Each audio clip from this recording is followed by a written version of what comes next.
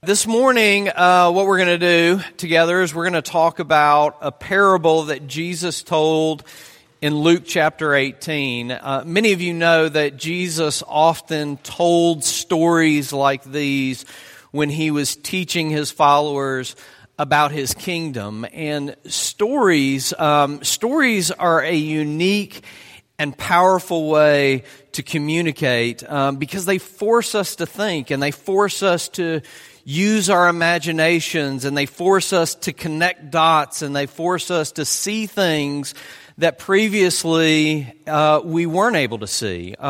Author Joan Didion, she once wrote, "We tell ourselves stories in order to live." I guess what I'm telling you is it's not just that we like stories, right? We need stories. Stories respond to something deep in the core of our humanity.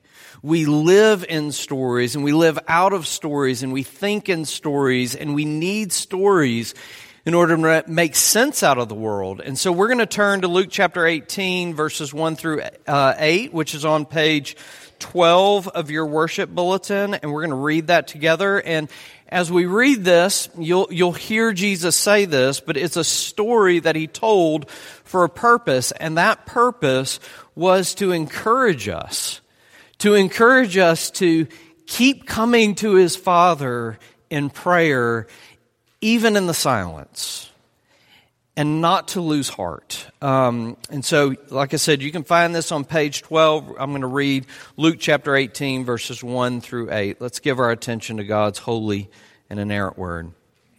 "And he," that's Jesus, "told them a parable to the effect that they ought always to pray and not lose heart.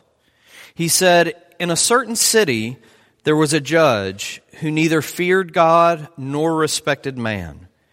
And there was a widow in that city who kept coming to him and saying, "Give me justice against my adversary." For a while he refused, but afterward he said to himself, "Though I neither fear God nor respect man, yet because this widow keeps bothering me, I will give her justice, so that she will not beat me down by her continual coming." And the Lord said, "Hear what the unrighteous judge says. And will not God give justice to his elect, who cry to him day and night? Will he delay long over them? I tell you, he will give justice to them speedily. Nevertheless, when the Son of Man comes, will he find faith on earth?" The grass withers and the flowers fade, but the word of our God stands forever. Let's go before him now and ask for his help this morning. Father, we do come before you, and just briefly, we ask for your help. We ask that your Spirit would lead us and guide us in understanding your word and in applying it to our lives. And that this morning, even in the story that Jesus told centuries ago, that it would remind us of the truth of the gospel today in a real way. That it would remind us, as we say each week, that we're far more broken than we could ever imagine. But because of Jesus and what he's done for us, we are also at the same time far more loved, far more approved of, far more secure, far more delighted in by you than we could have ever dared dream as possible. And so we pray that you would take us to Jesus this morning, for it's in his name that we pray. Amen. So one day, a little while ago, but my wife Jennifer and I, we were having a discussion, which is code for an argument, right? And I don't remember exactly what it was about, but it was a really good one. And feelings were deeply hurt, and I'm sure that there was a lot of miscommunication, and misunderstanding and all that kind of stuff. And it was the argument or the discussion itself was starting to spin out of control. And we were at the peak, the crescendo of this great discussion. And right at that moment, Jennifer threw me a hard-breaking curveball. And she just said, "I'm calling a timeout." And I was like, what? You can't call timeout.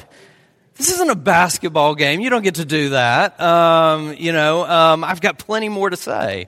But that was it. She just said timeout. I've got to take a break, and we can finish talking about this later. And I remember in that moment when she told me that, it took my anger and frustration to another level initially. Just the whole, what just happened here? This isn't fair. I've got 20 more bullet points, or whatever.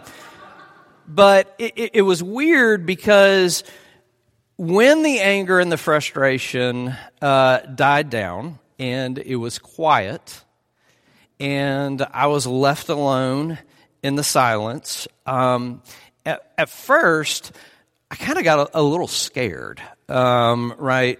Like, what does this mean? What's she thinking? What might she be plotting against me? But here's what the silence ended up doing, and this is my point. It really stopped us from going down a very familiar path of our arguments, and it really forced me to slow down in the silence, and it forced me to reflect.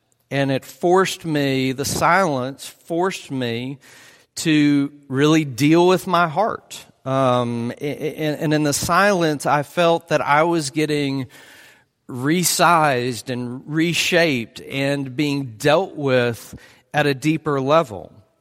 Now, if you're a believer, Jesus is talking in this story about something that's a common experience for believers. And that is that there are times when God seems very, very distant from us. There are times when He feels very, very silent to us. Times when we cry out to Him in our hurt and our confusion, and He seems so very, very silent. And I want you to consider this morning that God at times uses that silence in our lives to really change us and heal us, and to deal with our hearts, and to resize and reshape and transform us. And that change and transformation, it happens when we keep on praying, even in the silence, and don't lose heart. But the question is, how do you do that? How do you keep on praying and not lose heart in the silence? And I think there are three things that Jesus shows us here in this story that we have to do if we're not going to lose heart and we're going to keep on praying. And here they are. You've got to learn to reflect. You've got to look at the horizon. And you have to get rid of your dementia. And I'll explain what all those mean. But here they are again, just real quickly. You've got to learn to reflect, look at the horizon, and get rid of your dementia. So first, you have to learn to reflect. This is so very hard for us. Our lives are filled with noise and endless activity and distraction and busyness. But it's only in the silence, in the quiet and stillness, that we can do the hard work of contemplation and meditation and really learn what it means to reflect. Blaise Pascal, the famous philosopher of the 1600s, he once wrote, "The sole cause of man's unhappiness is that he does not know how to stay quietly in his room." He's saying we're miserable because we don't know how to be still and quiet. We're miserable because we haven't learned to reflect in the silence. And he said that in the 1600s, long before we were numbing ourselves by binging on seasons on Netflix or being filled with anxiety for not looking at our phone the past 5 minutes, right? How do you keep praying and not lose heart in the silence? First, you have to learn how to sit in the uncomfortable silence. And you have to learn to reflect in that silence. In the story Jesus told in Luke 18 that we just read, the main character is this poor, vulnerable widow that is in some way a victim of injustice. And she was completely alone. I mean, you see it in this, she had no advocate to plead her case. She had to fend for herself. And to make matters worse, the judge in her village were told twice he neither feared God nor man in verse 2 and 4. So not only did she not have an advocate, but she couldn't appeal to right or wrong with this judge. And she couldn't appeal to his compassion because he neither feared God nor respected man. So what did she do? She nagged her way to justice. I mean, seriously, that's what we're being told. Verse 3, she just kept on coming. She was relentless in her begging for justice. She left him voicemails and emails and messages with his secretary. She stalked him in the grocery aisle. You know, she met him in the hallway and during his coffee break, and she wouldn't let it go. And eventually, she wore him out and got justice. That's what verse 5 says. Yet because this widow keeps bothering me, I will give her justice so that she will not beat me down with her continual coming. Okay, now you're going to have to listen closely for the next 2 minutes or so because we need to thread the needle a bit to get to Jesus' point. See, the point is actually in this story that this widow learned to reflect. And what she does, she reflected on the character of that judge, and then she appealed to that judge on the basis of his character, right?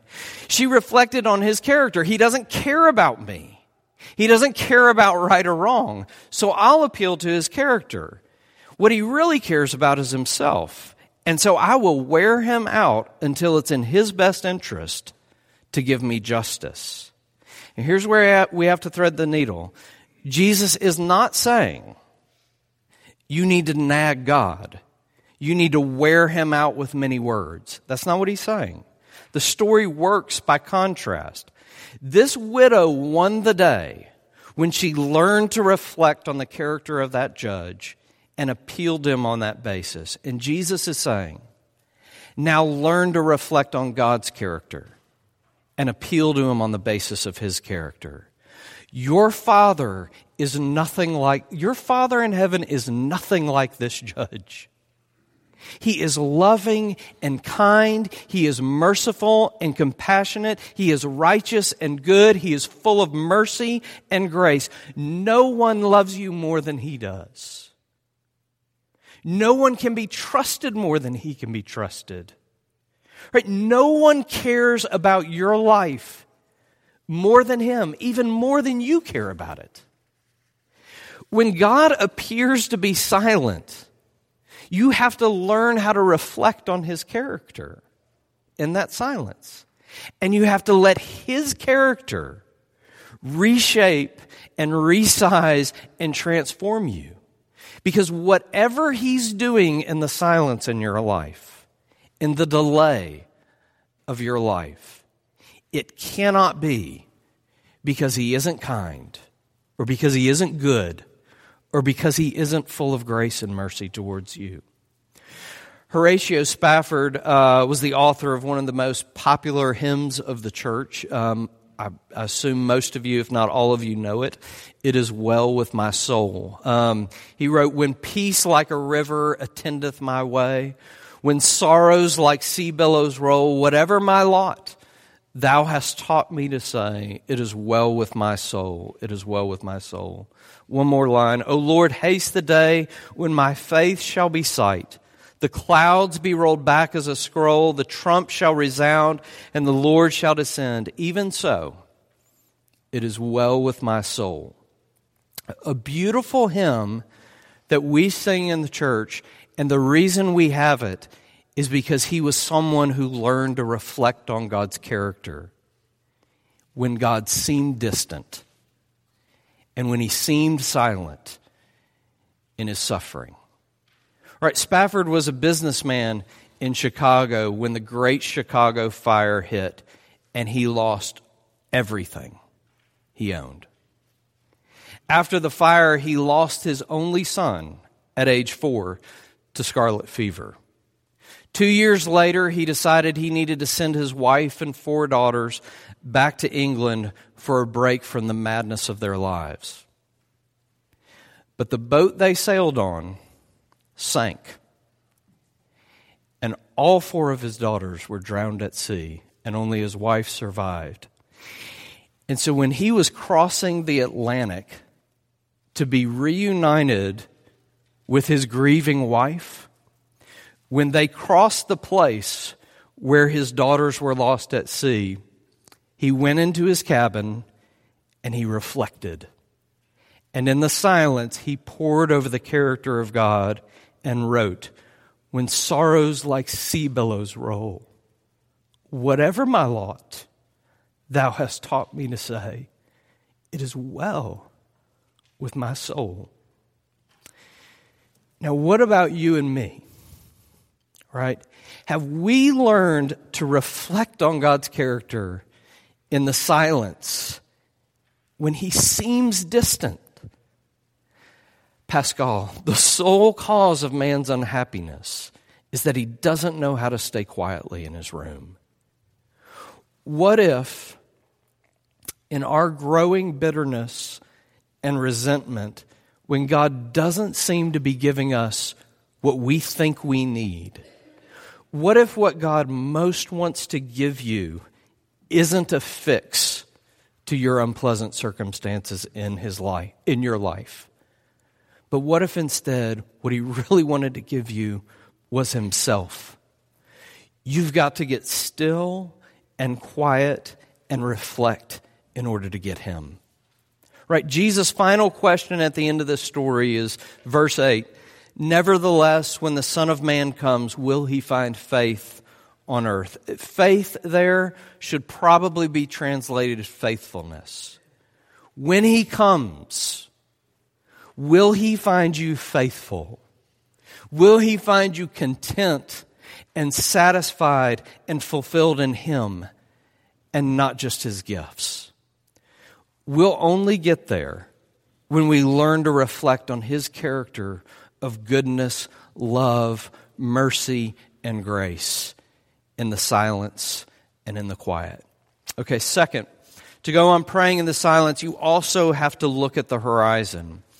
In the chapter just before this, Luke chapter 17, Jesus, if you look at it, Jesus was actually teaching his disciples just before this about his second coming, that day when the Son of Man would be revealed and justice would reign forevermore, right? And you can hear this connection at the end of the story that Jesus told that we read. Listen to verses 7 and 8 again.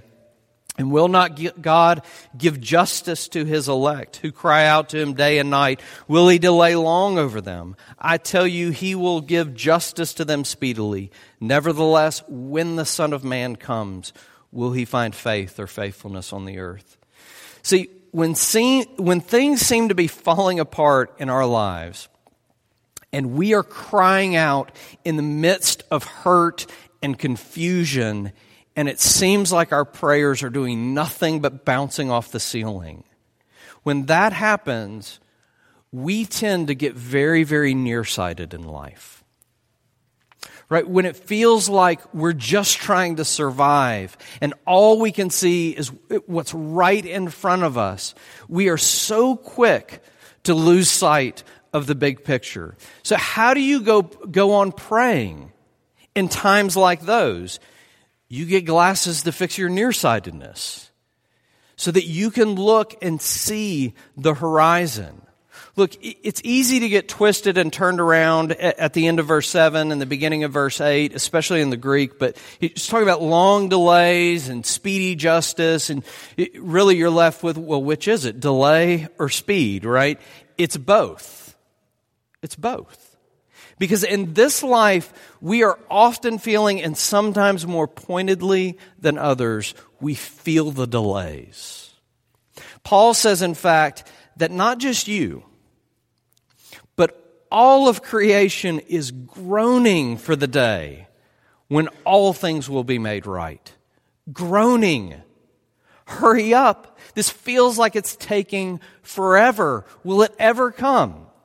But Jesus was telling his followers, look at the horizon. Fix your eyes on a certain point in the distance. Because one day, someday, Jesus will come again. And when he does, justice will be speedy. He will come like lightning, is what he said in chapter 17. Right? In the blink of an eye, he will put everything wrong in this world right again. All the sadness, all the injustice, all the oppression, all the brokenness is going to be turned upside down and come untrue forever. When my daughter Kennedy was 3 years old, we were watching this TV show, and they were raising money for children in Africa. Some of you have heard this before. It's just this heart-wrenching footage on TV with children who are dying of AIDS and malaria and malnutrition, and they're just sick and impoverished. And it really wasn't appropriate viewing material for a 3-year-old. But anyway, just add it to the list, Kennedy. But as she saw these kids and was watching these kids with these tears just cutting through their dusty covered cheeks, she asked me what was wrong, and since she was 3, I just said they had boo-boos. I figured she could get that. But just 3 years old, without skipping a beat, this is what she asked me after I said they had boo-boos. She just asked, will Jesus make it better? Right? I mean, 3 years old, exposed to a broken world of suffering and pain, and her question was, will Jesus make it better? 3 years old, but the instinct was already there, right?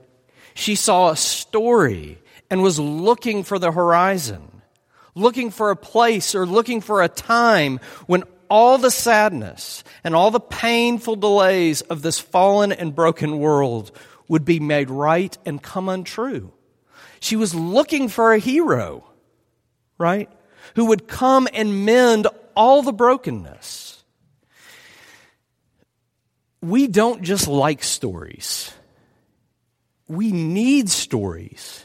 We can't live without stories. It's how we make sense out of life, and it's how we find meaning and hope and purpose and significance. And Jesus is saying, you have to take this story into your life and learn to look at the coming horizon. There is a day coming, he is saying, when the Son of Man will come like lightning, and in that day he will make everything as it should be. And he will mend all the brokenness, and he will cause all the sadness to come untrue. In the silence, you have to look at the horizon and let it resize and reshape and transform you. C.S. Lewis was right when he wrote that throughout history, the Christians who did the most for this present world were precisely those who thought the most of the next. Spend your time praying for his kingdom to come instead of your kingdom to come. Fix your eyes on that horizon and see what difference it makes in the silence and in the delays of your life. How it gives you hope and strength to persevere and joy in the midst of heartache, so that you can keep on praying, even in the silence, and not lose heart. All right, third and finally, to keep on praying in the silence and not lose heart, you have to get rid of your dementia. Here's what I mean. For those of you who've had loved ones who've suffered from dementia, you know this. It is so utterly heartbreaking to see someone you love so completely disoriented to reality and to who they are. And oftentimes, they're grasping and they're reaching for any hook they can get back into reality to tell them who they are and to tell them where they fit in reality. And listen, when God seems to you distant and when He seems silent, it is so easy to become disoriented and forget who you are. And so in the silence, you have to learn how to get rid of your dementia. Jesus said in verse 7, "And will not God give justice to His elect, who cry to Him day and night?" Listen to Him. Here's what He's saying. He's saying, you aren't just a nameless widow in a nameless city in a made-up story. You are God's elect. You are His chosen people. You are the child He has loved before the foundation of the world.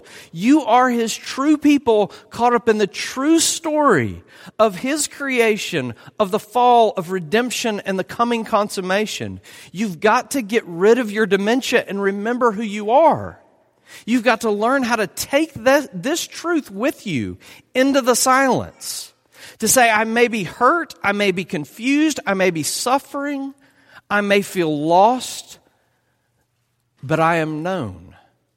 And not just known, I'm loved to the very core of my being, to the very bottom of my soul by the God of the universe. Here's the question though, how does that truth become real and concrete objective reality for us in the silence and not just wishful thinking? This isn't meant to be a full and complete answer on this, but Jesus does give us a clue to that real, concrete, objective reality.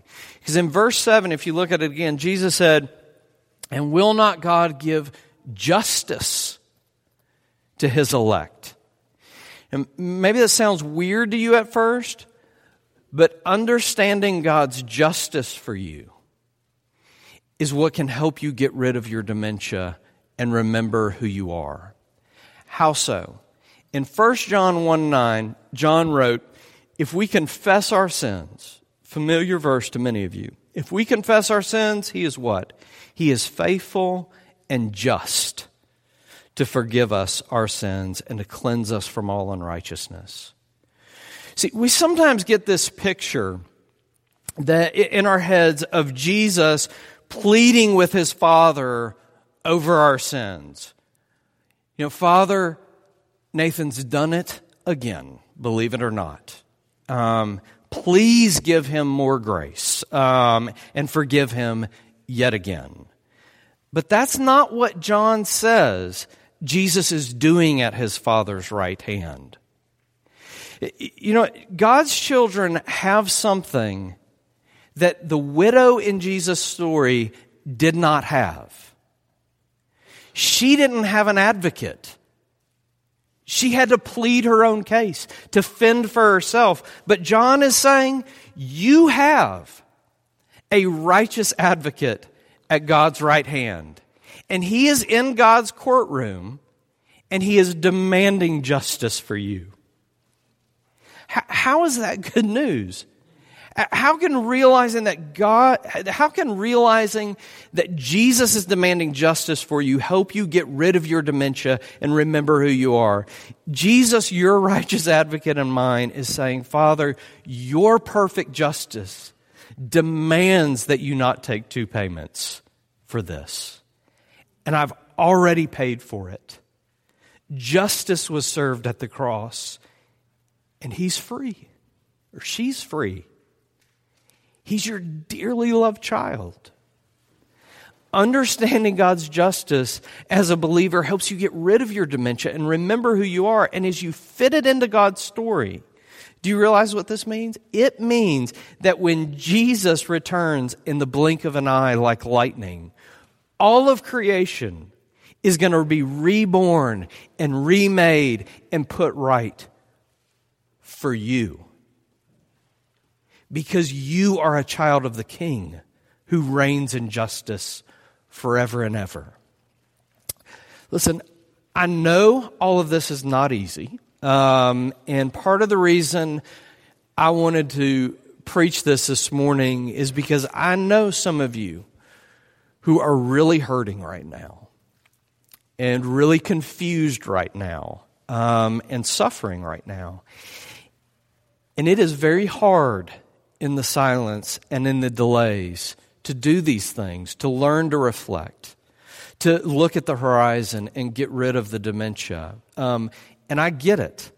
I mean, ever since the tree that was in the Garden of the Eden, we've inherited from our first parents, Adam and Eve, a deep suspicion that God must not really love us, that He must be keeping good things from us, that He can't be trusted, that He doesn't have our good in mind. I mean, God had told them in the garden, obey me about this tree, and you will live forever. But suspicion of God's goodness led to rebellion. You know the story. And it plunged the whole world into sin, ruin, misery, and brokenness. And you and I inherited that suspicious nature, so that when God seems silent to us in our suffering, and when He seems distant to us in our confusion and in our hurt, all this stuff sounds easier than it really is. But thankfully, God's story did not end there.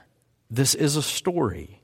And in God's story, there was another man in another garden with another tree. Right? And it was Jesus in the Garden of Gethsemane, and that tree was the cross. And He heard His Father clearly say to Him, obey me about this tree, and I will crush you into dust. And He did obey. And perfect justice was served when He died in your place and mine and was crushed for our sin. And don't you remember, Jesus on the cross, He was praying. And what did He pray? He prayed a psalm, Psalm 22. My God, why have you forsaken me? And the silence that met Him in His prayer was deafening when His Father turned away and unleashed the justice we deserved on His only begotten Son. Now, I've tried to be very careful with my words throughout this morning because, listen, if you believe what we've just been talking about and you trust in what Jesus did for you, this is what that means. It can only ever feel like God is distant to you in this life. It can only seem like God is silent and turned away from you in this life. But you can never really be forsaken if you belong to Jesus, because Jesus was forsaken in your place and justice has been satisfied for you, so that now only the smile of God rests upon you, His child. And to know that and to rest in that, you've got to do these things we're talking about. You've got to learn to reflect. You've got to look at the horizon. You've got to get rid of your dementia. And when you do, God will take what only feels like silence in your life, and He will use it to resize and reshape and transform you as you keep on praying and you do not lose heart. Let's pray together.